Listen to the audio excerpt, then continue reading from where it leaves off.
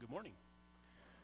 My name is Ross Amato, and I am part of the pastoral team here, and I am blessed to share from God's Word with you today. It's been a while since we were in Ephesians, but if you could, please turn with me to Ephesians chapter 5, verse 15. I will say, though, it's awesome to be able to hear everyone praising God again in this room. It's amazing. So thank you.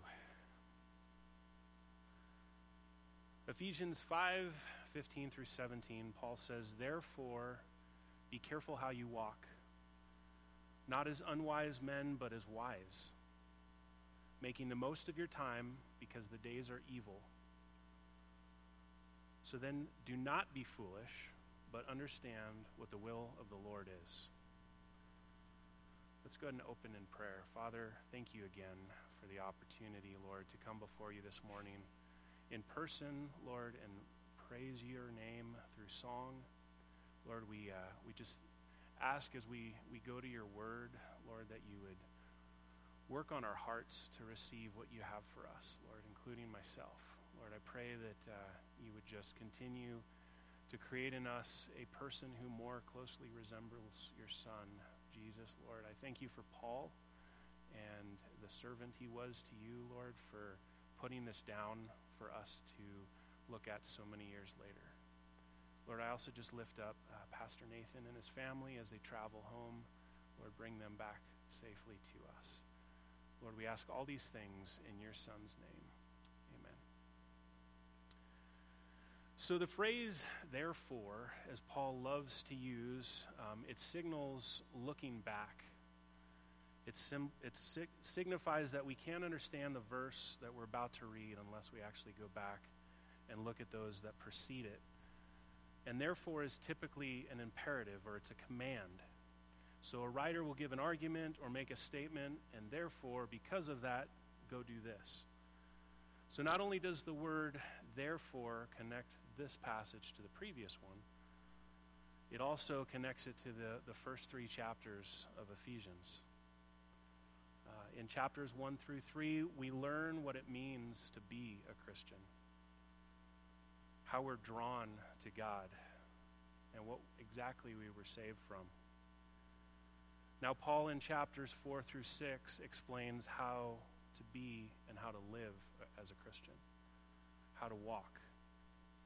So because it's been a while since we were in the book of Ephesians, let's just kind of take a flyover review and a moment to refresh where we've been. Paul says, "So therefore, because of what Christ has done for us, because we are blessed in Christ with every spiritual blessing in the heavenly places, because of our adoption into his family, because in him we have redemption through his blood and forgiveness of our trespasses, because he has lavished upon us the immeasurable riches of his grace and has made known to us the mystery of his will, because we are sealed with the Holy Spirit, who is the guarantee of our inheritance, and because even though we were dead, he made us alive together with Christ, because we are his workmanship created in Christ Jesus for good works, and because we are to be unified in Christ." Paul says, therefore, because of all of that, because of all of this, we're to walk in a manner worthy of the calling we have been called, to no longer walk as the Gentiles do in the futility of their minds. We're to put off our old self with its lies and anger, futility, stealing, corrupting speech, bitterness, wrath, clamor, and slander. And we're to put on our new self, created after the likeness of God in righteousness and holiness, not letting the sun go down on our anger, doing honest work with our hands, building one another up, being kind to one another,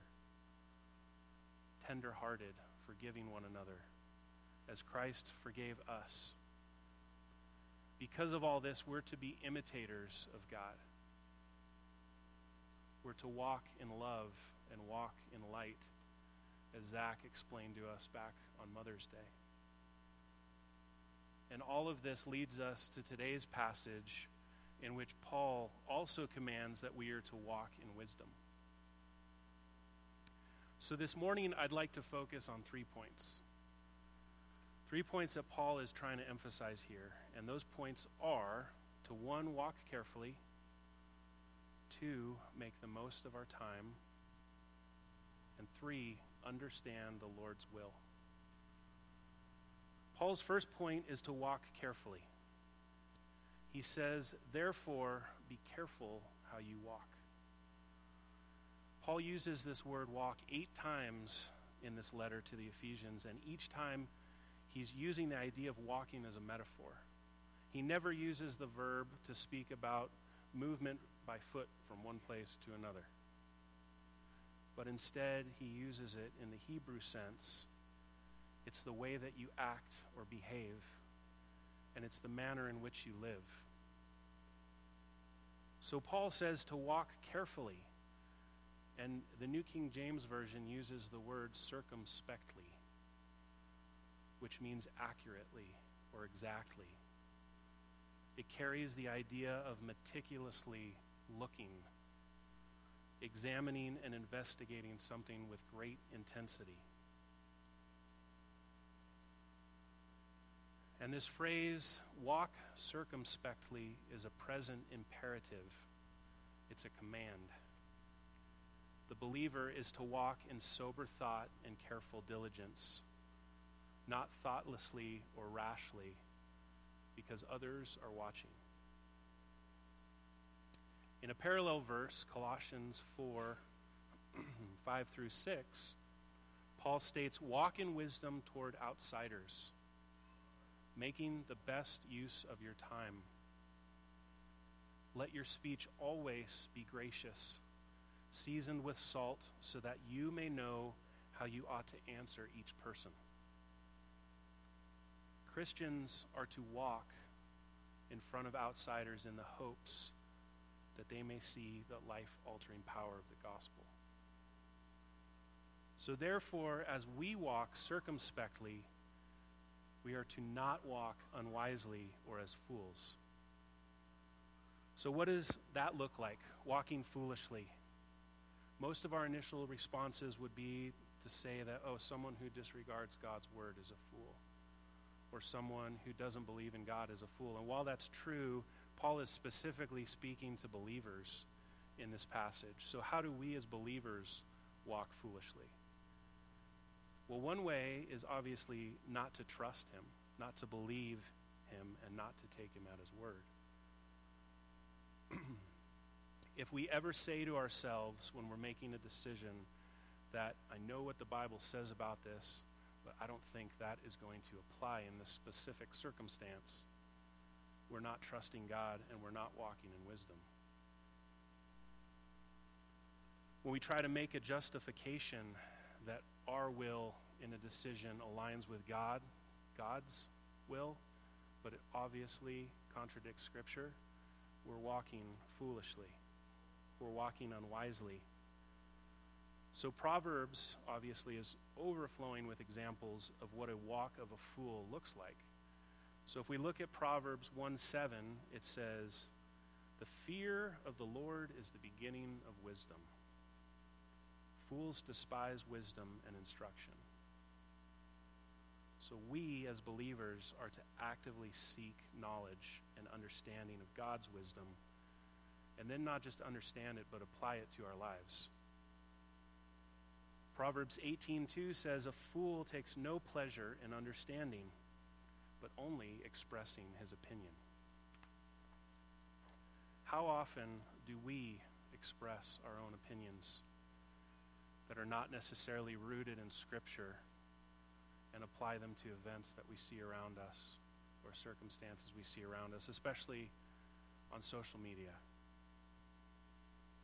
Proverbs 29:11 says, a fool gives full vent to his anger, but a wise man quietly holds it back.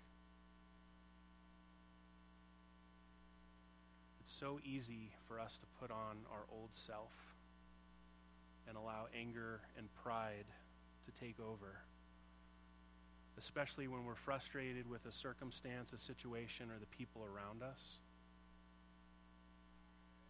Paul, and more importantly, God, has commanded us to put off our old self, to put off that anger. He says to be angry and do not sin. And he says to not let the sun go down on our anger. And just in case a little pride slips in when we look at those examples and say, oh, that doesn't apply to me, I've got those under wraps. Let's not forget that what we were drawn from and what our flesh is still capable of. Titus 3:3 says, "For we ourselves were once foolish, disobedient, led astray, slaves to various passions and pleasures, passing our days in malice and envy, hated by others and hating one another. But now because we are in Christ, we can have compassion on those who are still lost. And because of this, sharing the gospel becomes that much easier." So again, Paul uses this contrast between negative and positive imperatives. He says we're not to walk in foolishness, but conversely, we're commanded to walk in wisdom. As the wise man in Proverbs 2:1-5, we are to seek it out, to look for it as for silver, to cry aloud for it, and to store it up within us. We are to walk with the wise in order to become wise. It's Proverbs 13:20. We're to surround ourselves with wise brothers and sisters to be discipled and in turn to disciple others. And I'll tell you, this is a command that's very easy to do at Country Oaks because we are blessed with a large number of very wise brothers and sisters.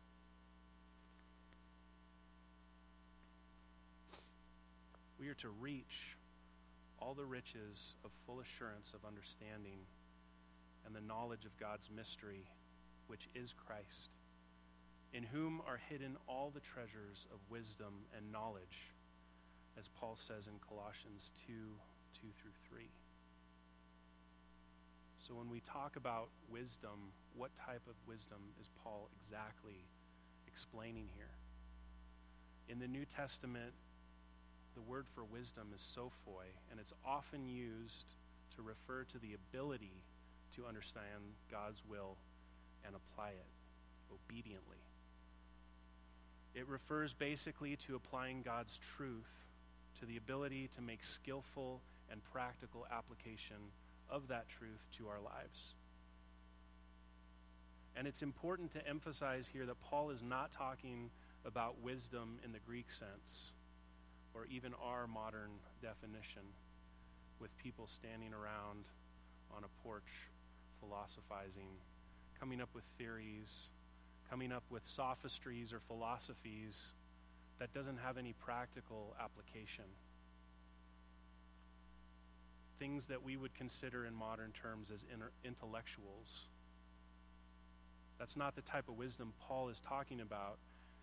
The Hebrews never conceived of wisdom in theory, but instead wisdom in behavior, in action, and in the way that you live. Wisdom in the Bible is not about IQ. Instead, it refers to moral discernment and reverence for God. And Paul is essentially echoing the command that he's been proclaiming throughout this entire letter. He's saying, if this is who you are, then this is how you will live. If you are a Christian, if you call yourself a follower of Christ, then this is how you will live. And he's going to continue the rest of chapter 5 and 6, giving us practical application for that. When Jesus became our Lord, we came out of foolishness and into wisdom. So we should be walking in wisdom. So therefore, we are to be careful how we walk, not as unwise, but as wise, making the most of our time because the days are evil. The second point that Paul emphasizes is making the most of your time, or redeeming your time. This idea of redeeming or redemption is from the Greek word exagorazomenoi, which literally means to buy back, to buy out of, or to redeem from. So the word picture we get here from the word choice that Paul uses is this merchant who's diligently seeking through the marketplace, trying to find the best deals because he knows that they won't always be there. They're fleeting opportunities. Again, Paul uses the word redeem in the present tense, which in turn is a call to make it our lifestyle, our daily moment-by-moment practice. We are to walk carefully in wisdom, redeeming the time, to buy back for ourselves the strategic opportunities which God providentially places in our path before the foundations of the earth, by the way. If we are walking wisely and filled with God's Spirit, we will be spiritually alert to those divine opportunities and will begin to view people and circumstances not just as encounters or maybe even irritations or frustrations, but we will view them as opportunities to act and impact eternity. The word redeem also implies that there's a cost here. There's a cost. In order to say yes to loving God, reading His Word, studying His Word, discipling our families, serving one another, sharing the gospel, we have to say no to something else. When we read the phrase redeeming the time, Paul's word choice for time is also important. Instead of using the word chronos, which is where we get our concept for time, like as in a clock or a calendar, minutes and hours, here he uses the word kairos, which means seasons, eras, or time as opportunity. Whereas chronos refers to time that will go on for eternity, kairos refers to time as seasons. They have a beginning, they obviously have an end. He's emphasizing here that the season is short, so redeem it. Redeem that time. So to reiterate, Paul is not necessarily talking about making efficient use of our days, efficient use of our time as in, we like to day plan and use day planners and calendars, check everything off our list. In Paul's view, wise time management is far more about redemptive actions than it is getting more done in fewer hours. And this ties back to his statement about walking. This should be our life. It's the Hebrew concept of the way we lived. We are called to walk a life that redeems the opportunities that God puts in front of us for His glory. Because the season for us to do so is short and the days are evil.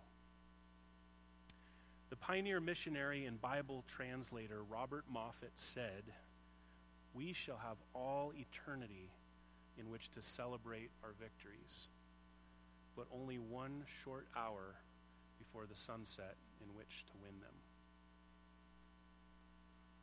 So Paul is asking believers to make the most of our time and to redeem the opportunities that God gives us.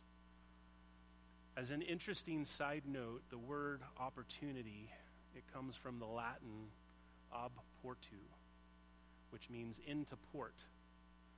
And in ancient times, before ships had motors, they would have to wait at sea for the right wind and tide conditions, and they had to be ready to seize that opportunity, that crucial moment when they could ride the tide safely into harbor.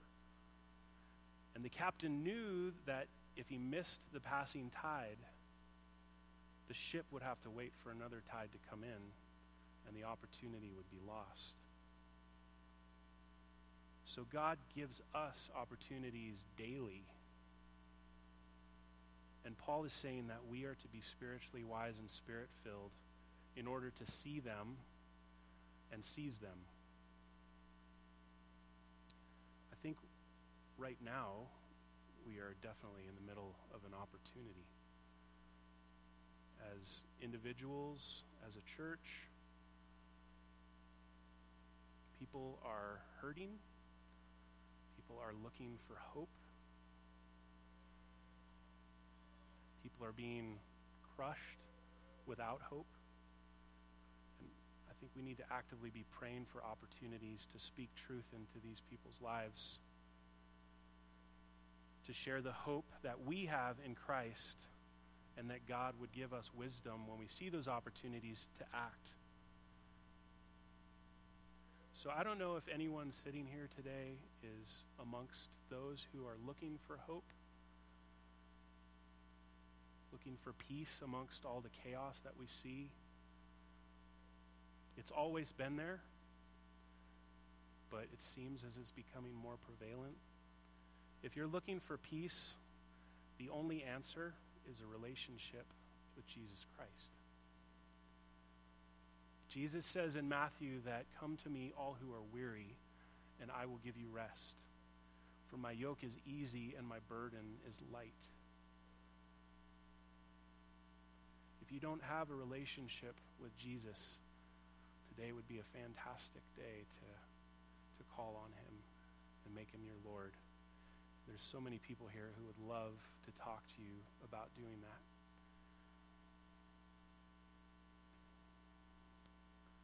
So why are we to seize the opportunities that the Lord gives us? Because the days are evil. The days are evil and the season is short. And personally, I'm reminded of this every time we have an event that happened like back in March. I can look back on my life and see certain things that shook me from my complacency or my comfort. So being a longtime resident of Tehachapi, obviously I've seen the grocery store shelves empty at any sort of rumor of a snowstorm. So it's not an uncommon thing in our town, but what I witnessed in March definitely woke me up. I should not get so comfortable with the way that things are. Is there not a guarantee? Our security, our food supply, our 401ks, they're not guaranteed. We are a vapor, as James says. And the only place we find a guarantee, the only place we find hope and a future is in a relationship with Christ. R.C. Sproul sums it up well when he states, Christians are called to live in a context of a spiritual crisis. Evil is rampant in the culture around us. As long as the kingdom of God is in conflict with the powers of darkness, it may be said that the days are evil. And not much has changed since Paul wrote this letter. It applies as much today as when he addressed it to the Ephesians, who were surrounded by sin, who had to fight off the lies and the pull of an evil culture. I don't think we need to be reminded of the wickedness and evil that's so prevalent around us. All we have to do is turn on our television or look at our computer, and a it seems like things are getting worse. But as I said before, there is an anecdote to this, and we have the answer, and we need to be prepared to share it. I also want to remind us that let's not forget that there's some of the evil that we're seeing still in our own hearts. And we should take stock of our own lives. I'm not sure about everyone else, but I know the last couple months, God has been gracious to point out so many things that I am still struggling with. When my circumstances move out of comfortable into uncomfortable, and I have a reaction that isn't pleasing to God. Or when I get cynical, I have the wrong attitude towards God's sovereignty. He is allowing all of this to happen. So let's not forget, as we watch the news or look at social media and get frustrated and cynical about what's going on in our society, that we were also once capable of those things. And maybe even some of those thoughts still exist in our own hearts. And we need to remember that we still have a desperate need for Christ and for the Holy Spirit to daily renew our minds. So we are to walk carefully. We're to make the most of our time. And the third and final point is we are to understand the Lord's will. So therefore, or because the days are evil, do not be unwise, but understand what the will of the Lord is. So usually when we talk about God's will in our life, many people will say, oh, that's like major life decisions, who to marry, where to go to school, where to live, that type of will. I'm seeking God's will or direction. But that's not necessarily what Paul is talking about here. So just as we seek wisdom, we are to have an active understanding of God's will, his moral will. Okay, so there's two types of will: his sovereign will, which is also referred to as his hidden will. As it says in Ephesians 1:11, that he works all things according to the counsel of his will. And God's will is sovereign in that he ordains all things to happen, and there's nothing outside of that is outside of his will. So that would be his sovereign will. And God's revealed will or moral will is what Paul is talking about here. He hasn't hidden that from us. In fact, he's revealed it to us in his word, and he's given us precepts to follow. This is the will that Paul and God is calling us to understand. And again, Paul's word choice is important. He says understand. He doesn't just say no. And there's a huge difference. Understanding suggests using our minds to discover and then do the will of God.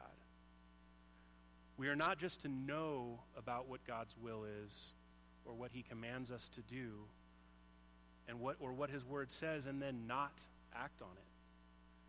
In other words, he expects his people to be diligent in discovering what he has already revealed, and after doing so, effectively apply that understanding to their lives. So how do we know what the will of God is? It's right here, right? We seek his word,